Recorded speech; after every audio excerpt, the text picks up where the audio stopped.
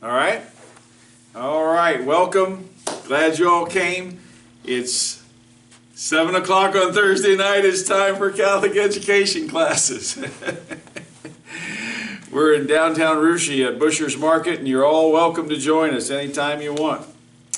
Let's start with prayer. In the name of the Father, Son, Holy Spirit, amen. Dear Lord, thank you for this beautiful day, and thank you for all who are here tonight. We pray that you will open our minds to know you and to love you, and open our hearts to love everyone that you put into our lives. Help us to have a good grasp of the faith, Lord, so that we can bring your gospel to everyone we meet. Glory be to the Father, and to the Son, and to the Holy Spirit, as it was in the beginning, is now, and ever shall be, world without end. Amen. In the name of the Father, Son, and Holy Spirit. Amen.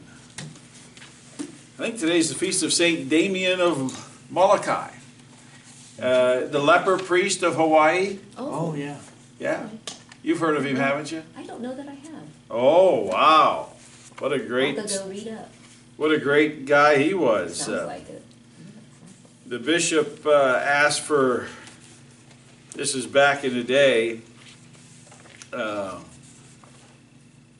leprosy, you know, was bad, and they had it in Hawaii, and they would put them on this one island of Molokai and separate them that way. And there were some Catholics there, and the bishop of that area, he asked for volunteer, and he said, if you go, you know, you're probably going to get the disease and you're never going to be able to come back. And he put his hand right up, said, I'll go. Isn't that awesome? That is awesome. Isn't that awesome? And he ended up being there 20 years. The last 10 years he had leprosy himself and died of it. But he just transformed the lives of the people there. But yeah, Father Damien de Veuster. I think he was from Belgium originally, and but yeah, you should read about him. What a guy! Oh, yeah. What a guy! Well, we're on chapter 4, page 39.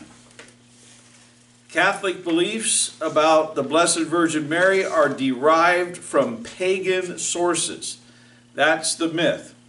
That's what we do each week. This book here is called The Real Story of Catholic History, and it's answering anti-Catholic myths. And so our first one tonight is that everything we know about the Virgin Mary was just made up from pagan stuff. Well, certainly not true. Another stone thrown by the Christians stole their teaching from paganism crowd features the Blessed Virgin Mary. They claim Catholic beliefs of Mary are founded on ancient pagan myths. These attacks usually center on her virginity, the conception and birth of Jesus, and whether the titles Mother of God and Queen of Heaven have pagan origins. There is even an outlandish claim by the mythicist D.M. Murdoch that the Virgin Mary is, like Jesus Christ, a mythical character, founded upon older goddesses. Atheists are not the only ones who attack Marian teachings. Fundamentalist Jack Chick, you ever hear of him? Oh my goodness. He's quite a piece of work. Jack Chick is probably the most vicious anti-Catholic I've ever read. I mean, we are all going straight to hell. And one of the things about Jack Chick is he puts out his publications, many of them are in cartoon form, so he poisons the minds of children and young people. And man, it's bad stuff. There used to be a Christian bookstore in the Piqua Mall, and it's so offensive. It is just so offensive against Catholics. And she had a whole rack, just racks of these comic books. So-called, they're cartoon books, but they're teaching against the Catholic Church. And, you know, I brought one up to the counter and I showed the woman and I said, this stuff is totally not true. I'm a Catholic, you know, we love and serve Jesus as our Lord and Savior. I said, these things are just completely and totally wrong, false, untrue, very defamatory. And I asked her to remove them. And she said, oh, they're big sellers, you know. They're big sellers. No way. You know. So you're just going to spread lies? I thought you were a Christian. You follow Jesus, who's the way, the truth, and the life. But you don't care if you're selling lies? Big seller. So, Jack Chick, in his tract, Why is Mary Crying?, declares that Mary was substituted by the Catholic Church for pagan goddesses. Chick's tract portrays her standing before God the Father, crying, telling him she is a sinner, and bemoaning Catholics worshiping her by bowing to her statue. Chick alleges that Catholic Marian teachings are the work of Satan, who wants to confuse Christians by inducing them to worship a counterfeit virgin. So when the Catholic Church was created in the year 300, according to Chick, under the influence of the evil one, it created the cult of the Virgin to more easily convert the masses, who were used to worshiping pagan goddesses such as Diana, Aphrodite, Venus, and Isis. This is just one of Chick's many bizarre theories about the church. And it's sad that such things are big sellers. I mean, he has sold millions and millions of these things. So it's no wonder some people hate the Catholic Church or they think badly of us. I mean, they've been totally poisoned. The supposed similarities between ancient pagan myths and the Christian belief that Jesus was conceived and born of the Virgin Mary are greatly exaggerated. In pagan myths, miraculous conceptions and births always involve mythical gods, not historical persons like Jesus. And their births are either through a sexual encounter or some type of miraculous creation not involving a virgin mother. One oft-cited example of a pagan myth with supposed similarities to the virgin birth is that of the Roman god Mithras, who was born not of a virgin, but out of a rock.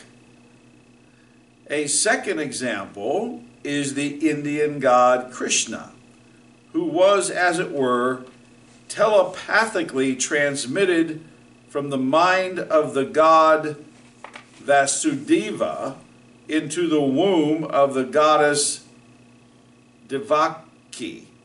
I have no idea if I'm pronouncing that Indian god right or not. On the surface, this appears similar to Jesus' conception and birth until the full story is revealed that Devaki and Vasudeva had 7 previous children.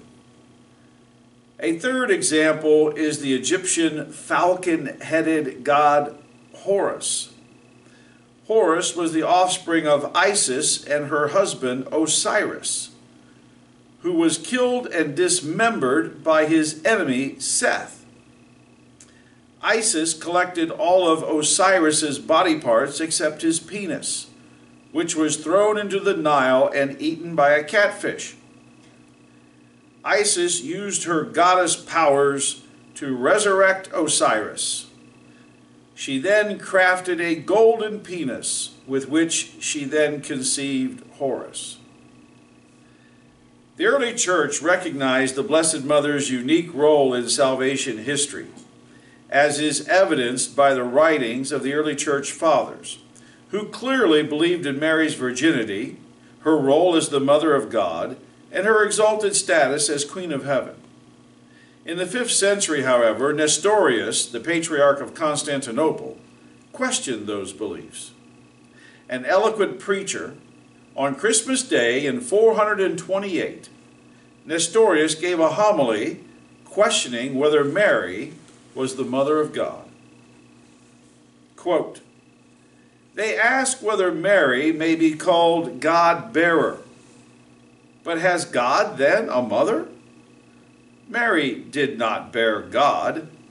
The creature did not bear the Creator, but the man who is the instrument of the Godhead. He who was formed in the womb of Mary was not God himself, but God assumed him." Unquote. For Nestorius, Mary was the Christotokos, Christ-bearer, who bore the fleshly garment of Christ, not Theotokos, God-bearer, or Mother of God. St. Cyril of Alexandria took great offense at Nestorius' teaching and wrote a letter exhorting him to teach the Orthodox belief that Mary is the Mother of God. When Nestorius refused to turn from his heresy, Cyril wrote letters to the emperor as well as to Pope St. Celestine I, who confirmed that Nestorius' teachings were heretical. In a letter to his monks, Cyril succinctly captured the essence of Nestorius' heresy and its far-reaching effects if embraced. Quote, "I am astonished that the question should ever have been raised as to whether the Holy Virgin should be called the Mother of God. For it really amounts to asking, is her Son God or is he not?" Eventually, the Ecumenical Council at Ephesus in 431, Nestorius' heresy was condemned and he was deposed and excommunicated. The title Mother of God is not borrowed from pagan myth, but rather reflects the reality of Mary's son, the reality of who Mary's son is and what the church has taught about both of them from the beginning.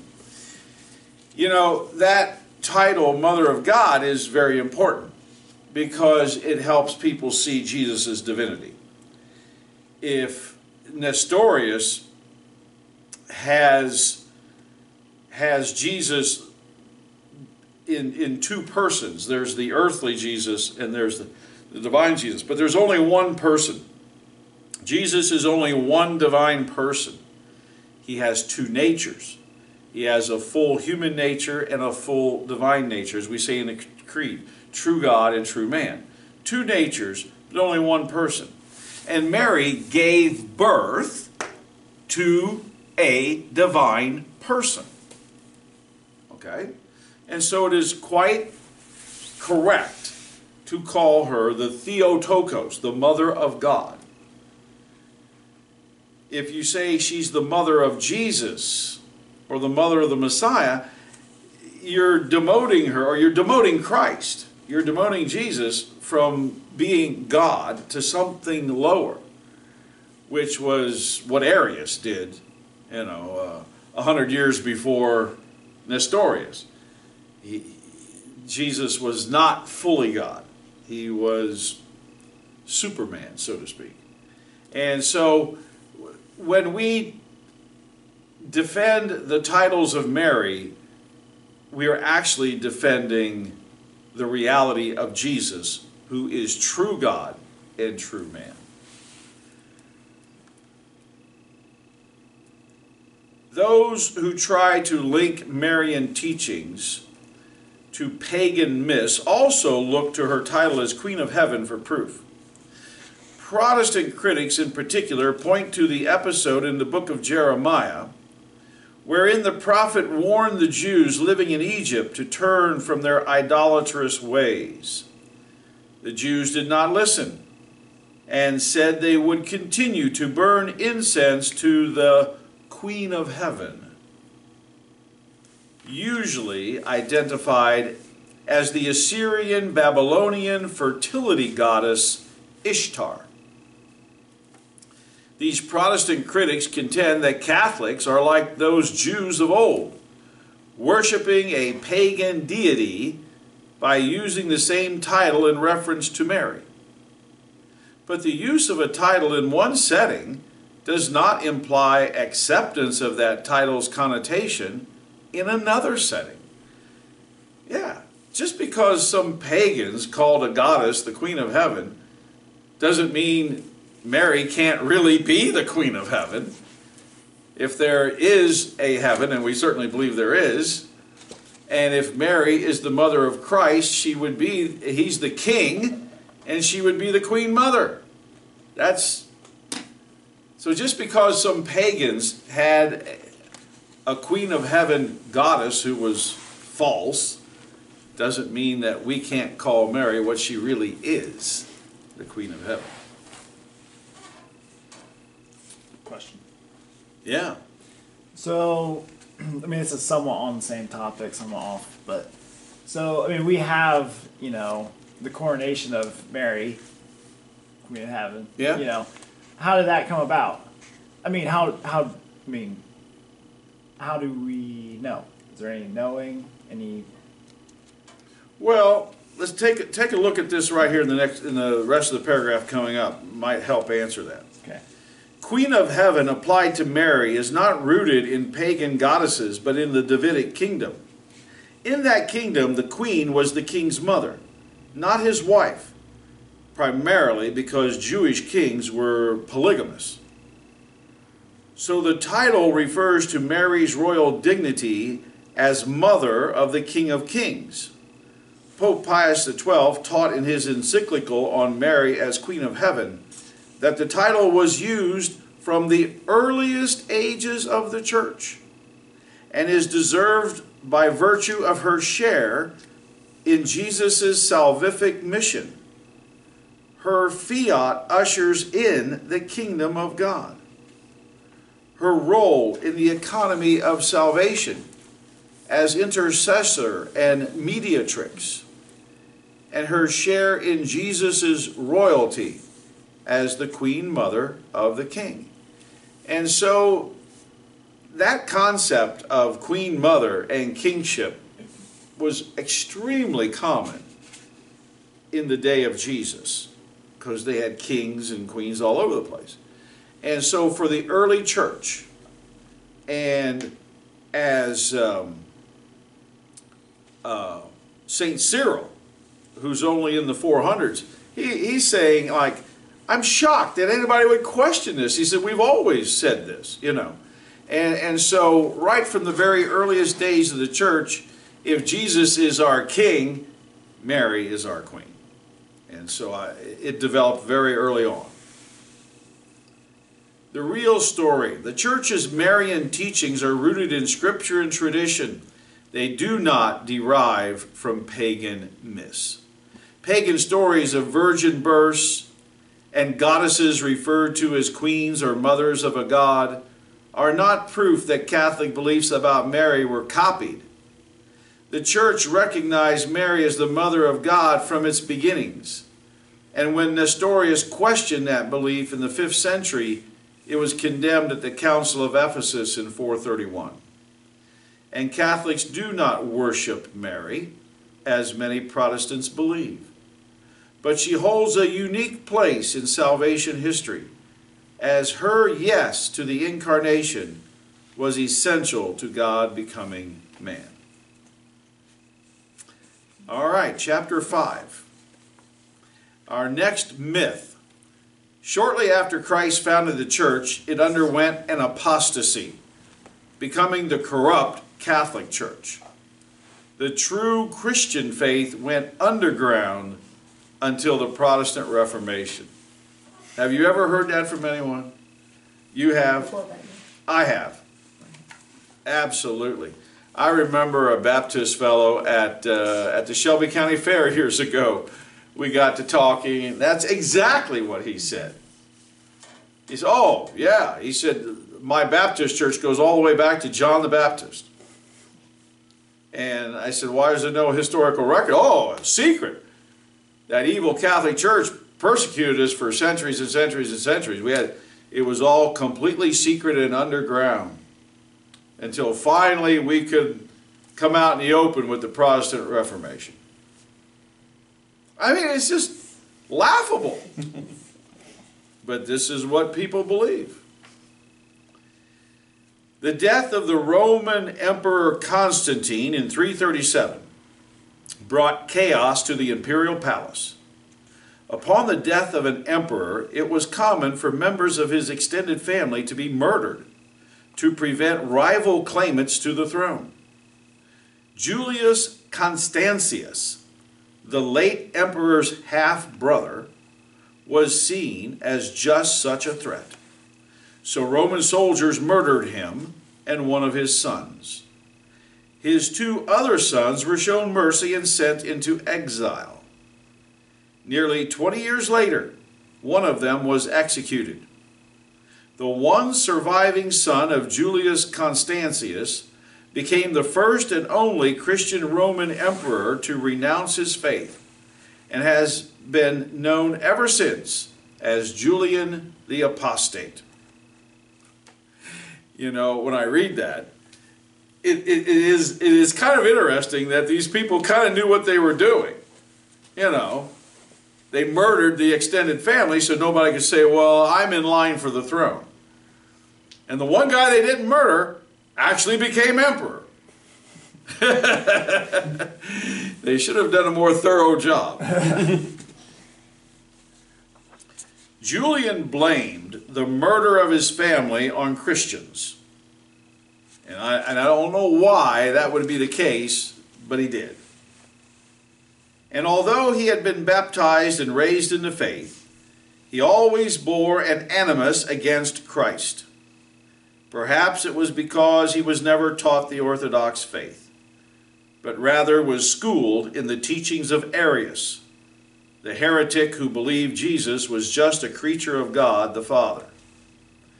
In any case, Julian believed that there are no wild beasts so hostile to mankind as are most Christians in their hatred for each other. He kept his animosity toward Christians hidden until at the age of 20, he rejected the faith of his childhood and embraced paganism. 10 years later, he was proclaimed emperor by his troops. He proceeded to enact a series of anti-Christian edicts aimed at eradicating the influence of the church on Roman society. His hatred of the faith was so strong that he even wrote a book against it, Against the Galileans, in which he attempted to show inconsistencies in the faith that would discredit it in the eyes of the Roman populace. He also posited the theory that St. Paul and St. John the Evangelist changed Christ's message and founded a corrupted church. And he argued that the Christian faith was based on a lie, that it was a fiction of men composed by wickedness. In essence, Julian believed, as many others have since his time, that the church underwent a great apostasy that corrupted Jesus' original design for the Christian community. Thankfully, Julian's biased message against the church did not take root. And following his death, shortly after the publication of his book, his political and social measures against the Christians were annulled by his successor, Jovian. Yes, thankfully, Julian was only Caesar for a year and a half, 18 months, and he was killed in battle. And after that, all the Caesars after him were Catholics, were Christians. And Theodosius then at the end of the 4th century proclaimed the Catholic faith as the official faith of the empire, and he outlawed paganism. So it's an amazing century. In 313, the Emperor Constantine, as you probably know, has his great conversion, his victory. He sees the sign in the sky, and he fights, and he gives the credit to Jesus. And so he believes in Christ, although he wasn't baptized till on his deathbed, which was something that was done by a lot of people in those days. He became a believer, built churches in Rome and other places and stuff like that. And he issued the Edict of Milan in 313 AD, which said that people have religious freedom. And after him, all the Caesars were Catholic, except Julian, and he was only Caesar for a year and a half. And then I think it was at 397, right toward the end of the century, the Emperor Theodosius proclaimed the Catholic faith as the official religion of the empire, and paganism was outlawed. And so we went from being outlawed to being the official religion of the empire in about 70 years. What a change. We had been murdered, tortured, arrested, and killed for 250 years. And suddenly it all changes. It's amazing how things can change. Guess we should have hit out with the Baptists. Huh? When we're getting killed, I said, I guess we should have hit out with the Baptists.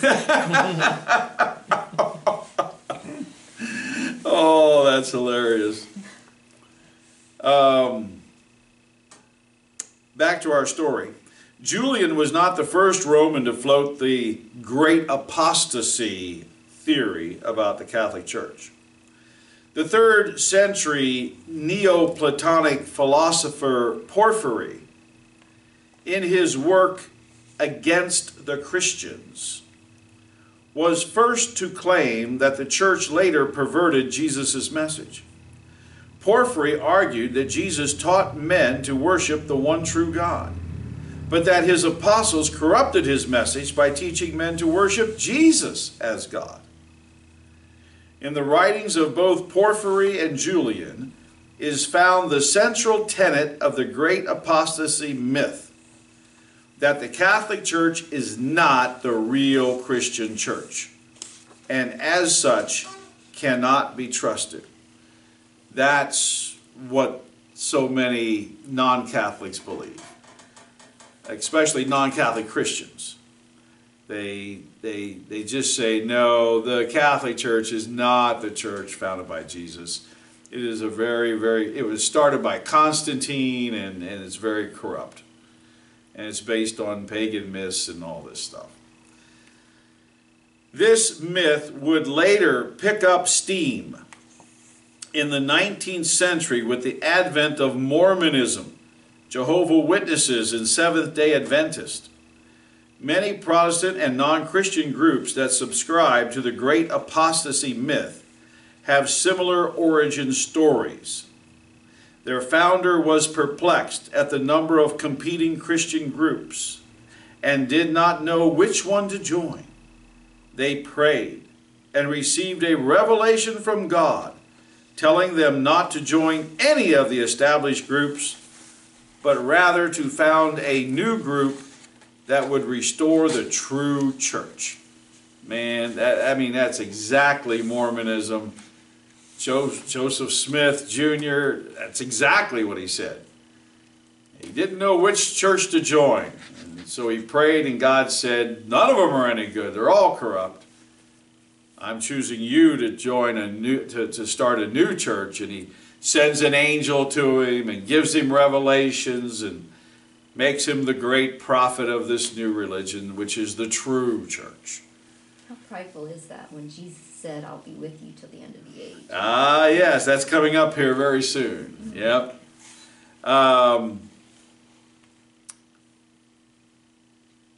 In essence, the great apostasy myth is rooted in the belief that the Holy Spirit, despite Jesus' teachings to the contrary, somehow departed the church in the 4th century, around the time of Constantine and the Council of Nicaea in 325. And as you said, Jesus said, I'll be with you always till the end of the age. The gates of hell shall not prevail against. You are a rock, and on this rock I'll build my church, and the gates of hell shall not prevail against it. I guess Jesus got that wrong.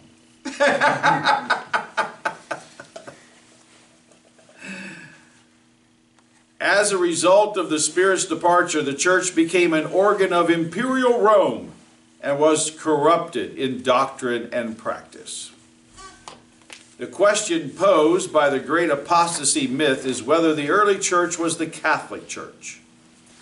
In his work, Europe and the Faith, Hilaire Belloc asked what the church in the Roman Empire was. He answered by first describing what the church was not. It was not an opinion, a fashion, a philosophy, a theory, or a habit.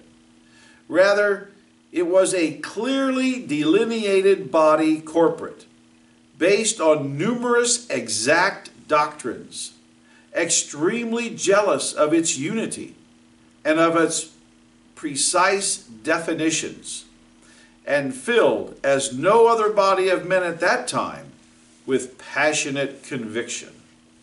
Unquote. Belloc also identified the main characteristics of the early church, which are still present in the Catholic Church today. The church was a distinct and unique organism, highly disciplined, and ruled by bishops, of whom the chief was the Bishop of Rome. Yeah, we can trace the bishops of Rome all the way back to Peter. 266 of them. These characteristics noted by Belloc are clearly illustrated in the writings of the early church fathers and apologists. The primacy of the Bishop of Rome and his universal jurisdiction was acknowledged in the early church, as evidenced by the Epistle of St. Clement, written before AD 100. Clement was the 4th Bishop of Rome. He was the 4th Pope. And he wrote his letter to the Christian community at Corinth after word of their revolt against the duly ordained presbyters reached Rome. Clement ordered them to cease their revolt and to restore the overthrown clergy. The Pope argued that the clergy derived their authority from God, not the people, and therefore the faithful have no power to establish their own clergy. By intervening in an internal matter of a Christian community other than his own in Rome, Clement exercised the universal primacy of the successor of St. Peter. His admonition was heeded, and his epistle was still read in Corinth a century later. Yeah, that's a very interesting item in church history. St. Clement's letter to the Corinthians, which we still have, by the way. And in fact, it was considered when they were putting together the list of the canon of the New Testament, it was certainly considered by many it should go in. It is inspired by God. But in the end, the magisterium of the church did not put it in the canon of the New Testament. But it's still available. I have it in a book on my shelf at Lehman. And it's interesting to read. But what's interesting about that is it shows the primacy of the Pope. Because when Clement wrote that letter from Rome to Corinth, much closer to Corinth in Ephesus was St. John the Apostle. One of the 12 apostles was still alive. Now, you would think that if one of the original 12 apostles were still alive, the argument in Corinth, they would have sent somebody much closer in physical miles, much, much closer. Well, go ask John the Apostle who's right here. You would think that's what they did. But that's not what they did. They went to the Bishop of Rome. And so Clement makes the decision, and he settles the issue while one of the 12 apostles are still alive. To me, I have always seen that as really a great evidence of the primacy and the authority of the Bishop of Rome. I mean, Clement's not one of the 12 apostles. That is just so amazing to me, that they would look to his authority. But he has the office of Peter. And when he was alive, if Peter were here and John were here, Peter would have the trump card. Okay? Well, this guy inherits the office of Peter. So even though you're one of the 12 apostles, and you can't get any better than that, he still has authority. Isn't that amazing? That is so amazing.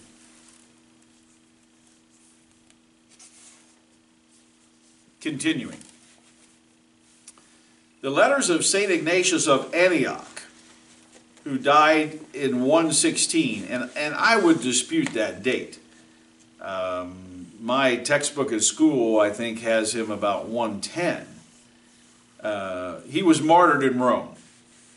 And so I'm guessing that we don't have an exact date of his martyrdom, because I've seen different dates in different books. They're all pretty close, but he's got 116. Sometimes they even put around or about, and I think that would have been a better thing right there, to put about 116, because I don't think anybody knows with exact certainty what year it was. But anyway, St. Ignatius of Antioch, he was the bishop of Antioch, I think the third bishop of Antioch, St. Peter being the first one. He was arrested and taken across the whole Roman Empire. It took several months. And as he was being taken to Rome to be executed, to be martyred, he wrote 7 letters. I have those letters on my shelf at Layman too. Reading the Apostolic Fathers, reading the Church Fathers is just the most wonderful thing in the world, next to reading the Scripture itself. It's these guys who were right there at the beginning. They have wonderful insights, and they have wonderful things to say. And as you read the Church Fathers, you see how Catholic the early church was. It's the same things we believe today in the Catholic Church. And so Ignatius is a great guy, and I love his letters. And by the way, just off the topic, but in one of those 7 letters that he wrote, he refers to the Christians as the Catholic Church. That is the oldest written citation of the Catholic Church. And when you read it in the context of the letter, it's like, yeah, that's what you call this. It's like this, it had been called the Catholic Church for a long time already. The letters of St. Ignatius of Antioch, written in the early 2nd century, provide proof that what the Catholic Church teaches today is what was taught in the early church, including belief in the Trinity, the Incarnation, the primacy of the successor to St. Peter, the hierarchical structure of the church, and the real presence of Christ in the Eucharist. Yeah, as far as the structure, Ignatius wrote, where the bishop is, there the church of Christ is. Like, if you don't have a bishop, you guys are just off on your own. That's not the Catholic Church. Where the bishop is, there the church is. Additionally, St. Irenaeus, in his work Against Heresies, presented the features of the true church in response to the rise of Gnosticism and various groups claiming to be the true church. Irenaeus wrote that the features of a true church are that it preaches the same message no matter where in the world, that it has apostolic origins, and that it preaches the gospel publicly rather than claiming private or secret knowledge. Gnostics claimed that they had the real but secret teaching of Jesus, which would be given only upon membership in their cult. Irenaeus also highlights that the church does not create doctrine, but rather receives it, preserves it, and proclaims it to others. We talked about that in our last class, didn't we? Moreover, any group claiming to be Christian must be in communion with the greatest and most important church, the one founded by Saints Peter and Paul in Rome. Thus, we see in Irenaeus that the early church believed that the true guarantor of orthodoxy was the Bishop of Rome, the Pope. And of course, we still believe that to this day. Another early Christian writer whose writings prove that the early church and today's Catholic Church are one and the same is Saint Hippolytus. Hippolytus' book, Apostolic Tradition, describes the liturgical customs of the Roman Church, which are very similar to the current liturgy. There is a prayer of thanksgiving, an invocation of the Holy Spirit on the sacrificial offering, the recitation of Jesus' words of consecration, and a memorial acclamation. Hippolytus also exhorted the faithful to worthily receive the body and blood of Jesus in the Eucharist. The real story. The writings of the early church fathers and apologists clearly prove that the early church was the Catholic Church. There was no great apostasy by which the church was corrupted through the influence of imperial Rome. The Protestant groups that hold to the myth of a great apostasy do so to justify their revolt against the Catholic Church. But the historical record proves the early church was the Catholic Church. Those who embark on an unbiased examination of the historical facts will agree with Cardinal John Henry Newman's axiom that, quote, "to be deep in history is to cease to be Protestant," unquote. When there's just such an abundance of evidence that the early church was the Catholic Church. And all I can say is read the church fathers. Just read those writings that were written in the 1st, 2nd, and 3rd, 4th centuries.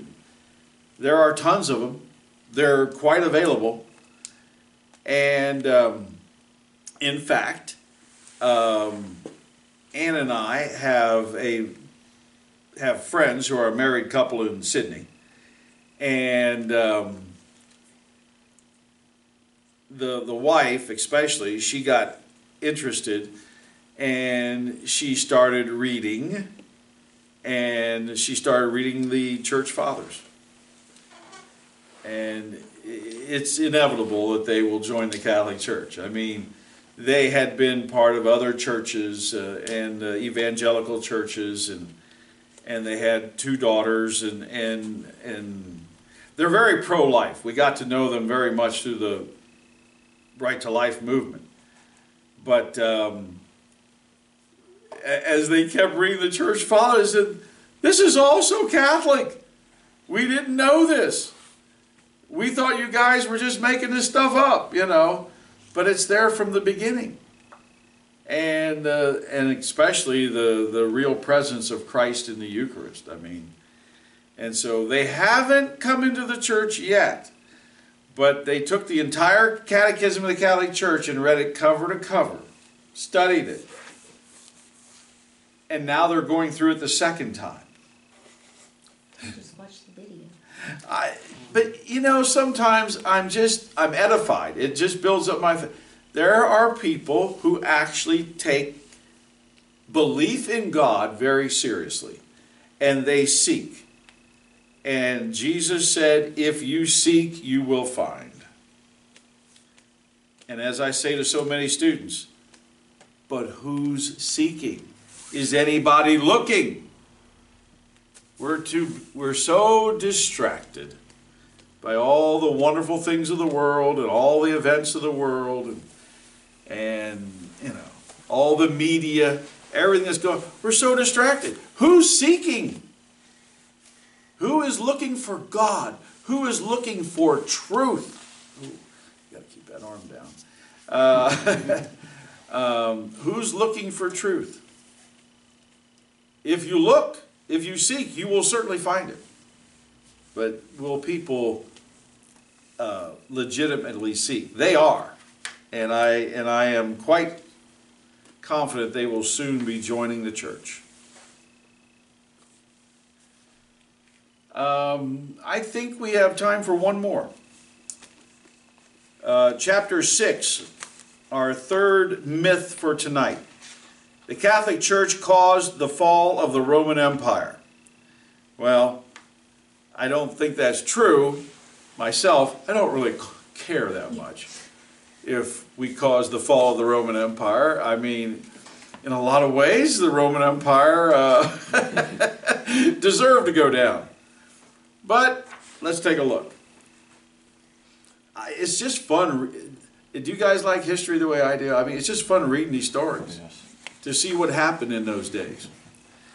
When his father, General Orestes, made 16-year-old Romulus emperor in AD 475, he took control of a Roman Empire vastly different from the one established by Octavian, who's also called Augustus, in 27 BC.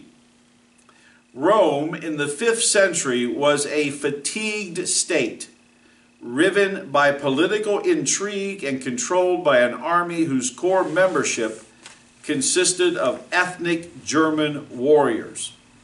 The commanders of these German warriors demanded increased recognition and authority from the Roman government for their services. In 476, Odoacer, a Roman auxiliary commander, demanded to rule a large portion of Italy and was rebuffed by General Orestes. Odoacer led a rebellion that resulted in Orestes' death and the overthrow of the boy Emperor Romulus, commonly known as Augustulus or Little Augustus. Odoacer was declared king of Italy, and in effect, the Roman Empire in the West ceased to exist.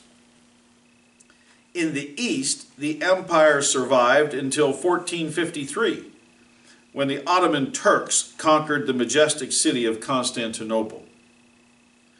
What caused the once mighty and unconquerable Roman Empire to collapse in the West toward the end of the 5th century? Historians have concocted many theories, but a popular narrative emerged in the late 18th century that the Catholic Church, with its strict moral teachings and challenge to the Roman way of life, weakened the empire from within, causing its epic collapse in 476. Such was the theory put forth most famously by the English author Edward Gibbon, who died in 1794. In his monumental 6-volume work, The History of the Decline and Fall of the Roman Empire. Gibbons speculated that the Church's objection to Roman morality and its failure to embrace the Roman way of life disrupted the unity of the empire, thus weakening it over time. After his victory at the Battle of the Milvian Bridge on October the 28th, 312, the Emperor Constantine, who attributed the victory to the intercession of the Christian God, became a catechumen, Gibbon believed that Constantine's conversion accelerated the decline of the empire. When Theodosius made the faith of the official and only religion of the empire in the late 4th century, Gibbon explained it altered Roman society to the point that the empire was unable to combat the later German barbarian invasions. Gibbon believed the teachings of the Catholic Church produced a servile and effeminate age, where the clergy and their insistence on living Christian virtues undermined society. Emperors, Gibbon opined, were distracted by pointless and ridiculous religious disagreements that hampered the emperor's ability to deal with rising political and military crises on the imperial borders. Lastly, Gibbon argued that the faith sapped the military strength of the Roman army by burying it in the cloister.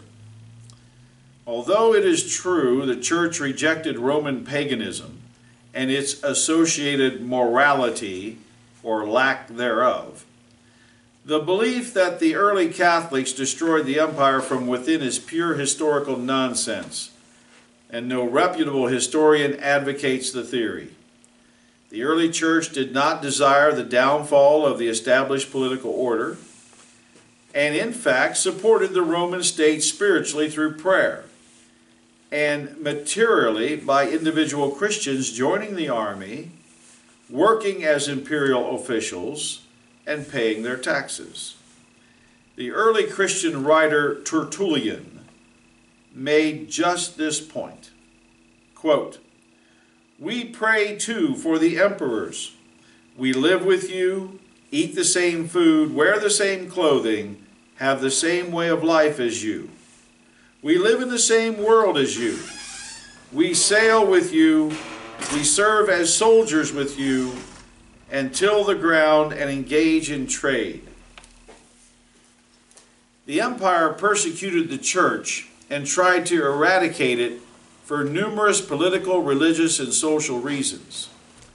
Certainly the church's moral teachings placed it at odds with Roman culture, and there was no doubt that this was a cause of Roman animosity toward the church.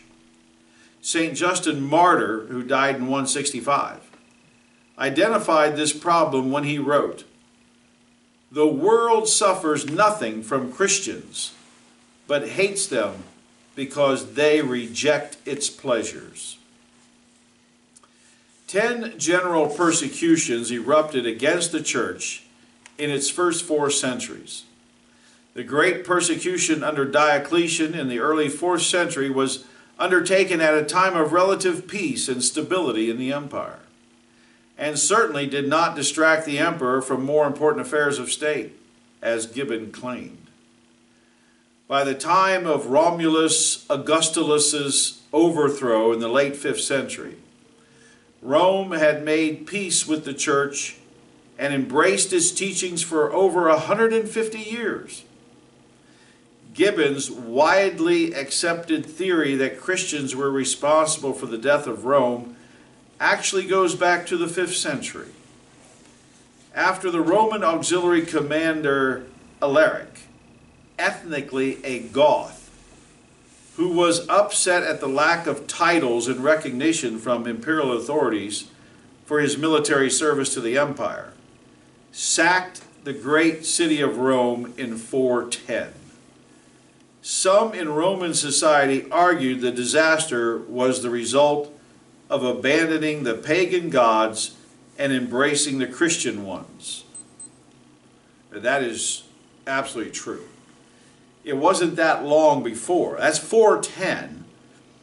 And paganism was outlawed in 395 or 397.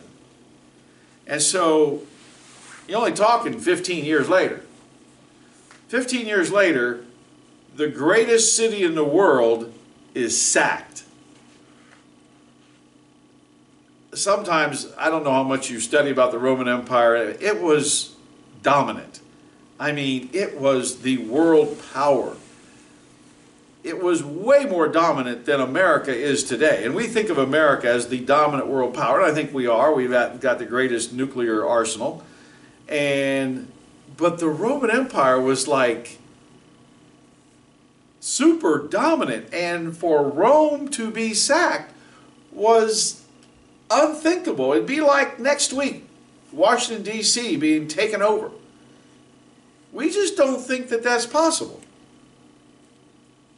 But Rome was sacked. It was taken down. And you could see some of the Romans saying, well, this is it. We abandoned the Roman gods that they had offered sacrifices to for centuries and centuries and centuries. I mean, Mars was the god of war. I mean, so, hey, no wonder we're losing. We're not praying, we're not offering sacrifice to Mars anymore. And that is how the Roman society saw their gods and goddesses. They were gods to be appeased, to be placated. And if you didn't play your cards right, the gods would punish you. And so you can see how this great disaster befalls Rome, and how some people would say, well, it's because we gave up our ancient religion. I think that's fairly reasonable on their part, actually. You can see a cause and effect there. Not necessarily true, but I can see how they did it.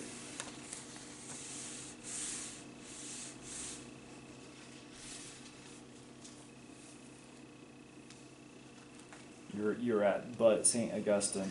But St. Augustine countered this argument in his monumental work, The City of God, by centering the interpretation of historical events in the divine drama of sin and redemption. So if the church was not responsible for the fall of Rome, who or what was? According to popular myth, hordes of greedy, savage German barbarians invaded Roman territory and eventually conquered it in a bloody spasm of violence, destroying along with it all learning and culture and plunging Europe into the infamous Dark Ages. But in reality, writes Herr Belloc, that the cause of Rome's fall was a change from within. It was nothing remotely resembling an external, still less a barbaric conquest from without. The most significant change was in the Roman army. In the early empire, the army was composed of Roman citizens who saw military service as a duty of citizenship. It followed a strategy of preclusive security, focused on defending the borders of the empire. Legions totaling 300,000 men were stationed in fortresses near the frontier to protect the empire's 60 million people. But by the 3rd century, the army had become professionalized, drawing recruits not from the ordinary citizenry, but from slaves and poor freemen. Recruiting became so difficult that imperial bureaucrats developed the idea of offering the Germanic tribes entrance into the confines of the empire in exchange for military service. Meanwhile, political and military policies sent the empire into a cycle of civil wars as the legions pulled back from the frontier. By the 5th century, the Roman army and its vital components was staffed by ethnic Germans, raised in the empire and self-identifying as Roman, but not beholden to the wealthy Roman nobility or the imperial bureaucracy. I know that you know something about this. Well, I watched, it's the History Channel, so who knows, but they was not talking religion, so they generally get things right when they're not talking religion, Yeah. okay? There's no agenda, it's just Right. history. So one of the main characters, from the Germania people, the reason why he was a Roman soldier and then went back to the German people, betrayed the Romans, is because the Romans would go to these Germanian tribes and stuff. They'd offer them a payday for their sons, and say, well, we won't fight you. We're just going to pay you, but we're going to take like your oldest son or your whatever, and then they come back, 10 years later, do the same thing. It avoids a fight, and then they take their best warriors, future warriors type of thing. So I was saying that's the only thing kind of a discrepancy is that Germans entered their military through kidnapping. Oh. Well, I'm sure that happened. I'm just saying that was a very famous German person. Right. So to I speak. remember watching that episode myself. Yeah. And the thing is, what the book here I think is trying to say is you no longer have Romans fighting for the Roman Empire. Yeah. You basically have mercenaries. You've hired people to come. Hired hands are never going to get the job done. Well, and I think I think the whole point to his betrayal is that he served in Germany and then saw corruption type of thing happening against the German people. He didn't like it. Yep. Like, people getting killed when they shouldn't be killed type of thing, and Yeah. and that's why he turned on them. We're just about finished. Let's finish it off here. The change in the army was reflective of the overall change in Roman society. After 500 years of rule, the Roman Empire seemed to buckle in exhaustion. Centralized bureaucratic control from Rome collapsed, and power in the Western Empire fell into the hands of its ethnically German military commanders. When the soldier Odoacer overthrew the boy emperor Romulus Augustulus in 476, becoming king of Italy and bringing the empire to an end, these local chieftains were forced to forge a new identity and societal structure. The church, with its bishops and dioceses, organized according to the imperial governmental structure, was the only transnational organization in existence, and its unity in belief, practice, and way of life provided a glimmer of hope and light in the chaotic world caused by the collapse of Rome. The real story. The Catholic Church did not cause the collapse of the Roman Empire. The Church, even in the midst of persecution, prayed for the emperor and desired the success of the political system. The empire collapsed in the West in the late 5th century because it was exhausted from 500 years of imperial rule. Romans simply lost confidence in their society. When I was reading this, and this is just my own personal thoughts here, when I was reading this, I couldn't help but make some comparisons to modern day American society. We used to have a draft and citizens fought for the nation. Well, it's still citizens of our country fighting for the nation, but now it's a paid army. We'll give you college, we'll give you training, and it said that poor freemen and slaves went into their army. Well, by and large, the lower class of society is joining the military service. Not completely, and I don't want to put down our military in the slightest. I mean, I love them and they're great. But it is different than when, like in World War II, everybody drafted, you went, it was Americans fighting for America, and it was all classes of society. And so I saw a similarity there.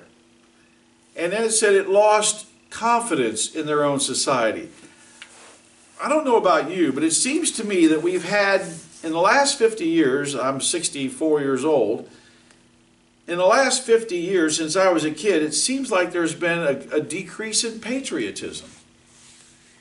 We have whole groups of society, especially the elite, the liberals, who almost hate America. All they can talk about is how the founding fathers were slaveholders, and how Christopher Columbus, enslaved Indians and brought diseases. I mean, Christopher Columbus was a hero when I was a kid. He had discovered America. He was a great guy. George Washington was a great guy. Thomas Jefferson helped compose the Constitution. Now, in the liberal elite society, they're just terrible. And we should be ashamed of them. And the other day I heard that there is serious discussions of taking down the Jefferson Memorial and the Washington Monument because those men held slaves. How can we possibly put up memorials to those people? They're awful, terrible people. Well, we wouldn't have a United States of America if it wasn't for these men. They were human. They were sinners. They were not perfect. But they did start a fantastic country that has done a lot of good and has done a lot of bad. But I just think a lot of people are kind of losing confidence in America. I think that's one reason why Trump is so hated. Because he says, let's make America great. Let's focus on America. He takes pride in patriotism. And I think that's why so many people, that's one of the reasons they hate him so much.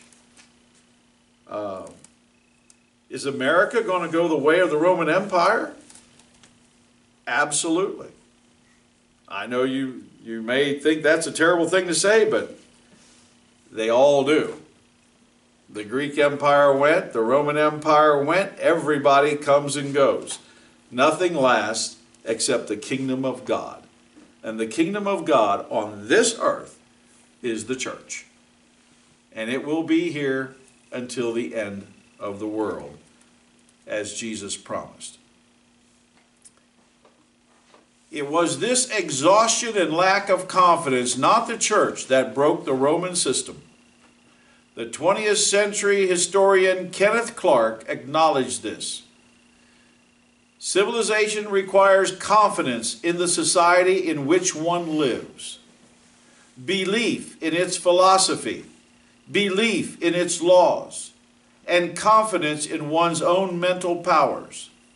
Vigor, energy, vitality, all the great civilizations or civilizing epochs have a weight of energy behind them.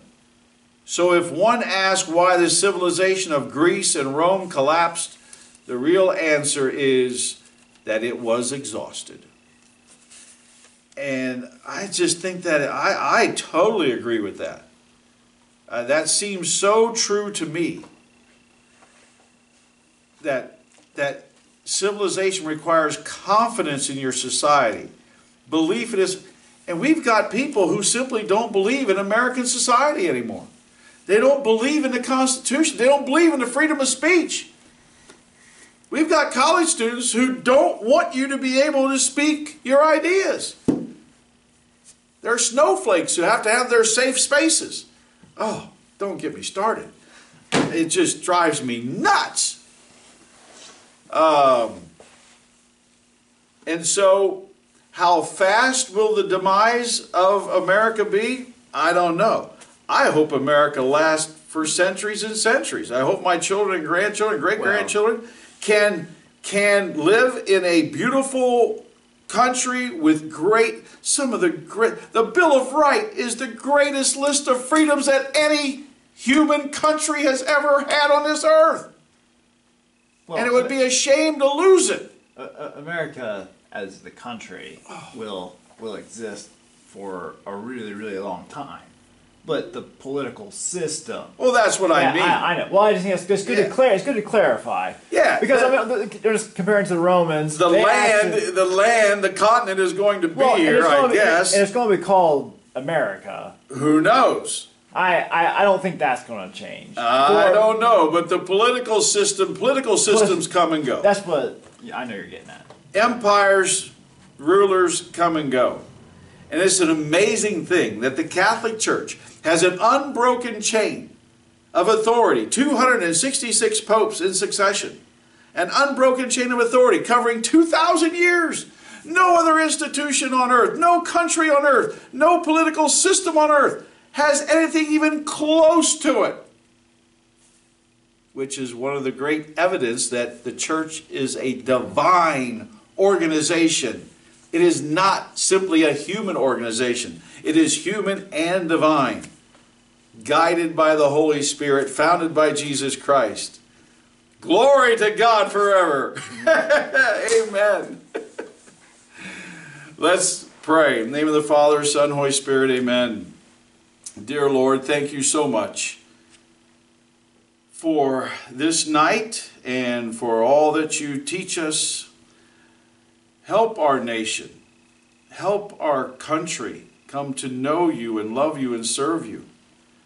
But most of all, Lord, we're not living for a country, we're living for a kingdom, the kingdom of God. And keep us always faithful, no matter what happens here. Keep us faithful to you and to your kingdom, which lasts forever. Glory be to the Father, and to the Son, and to the Holy Spirit, as it was in the beginning, is now, and ever shall be, world without end. Amen. In the name of the Father, and the Son, and the Holy Spirit. Amen.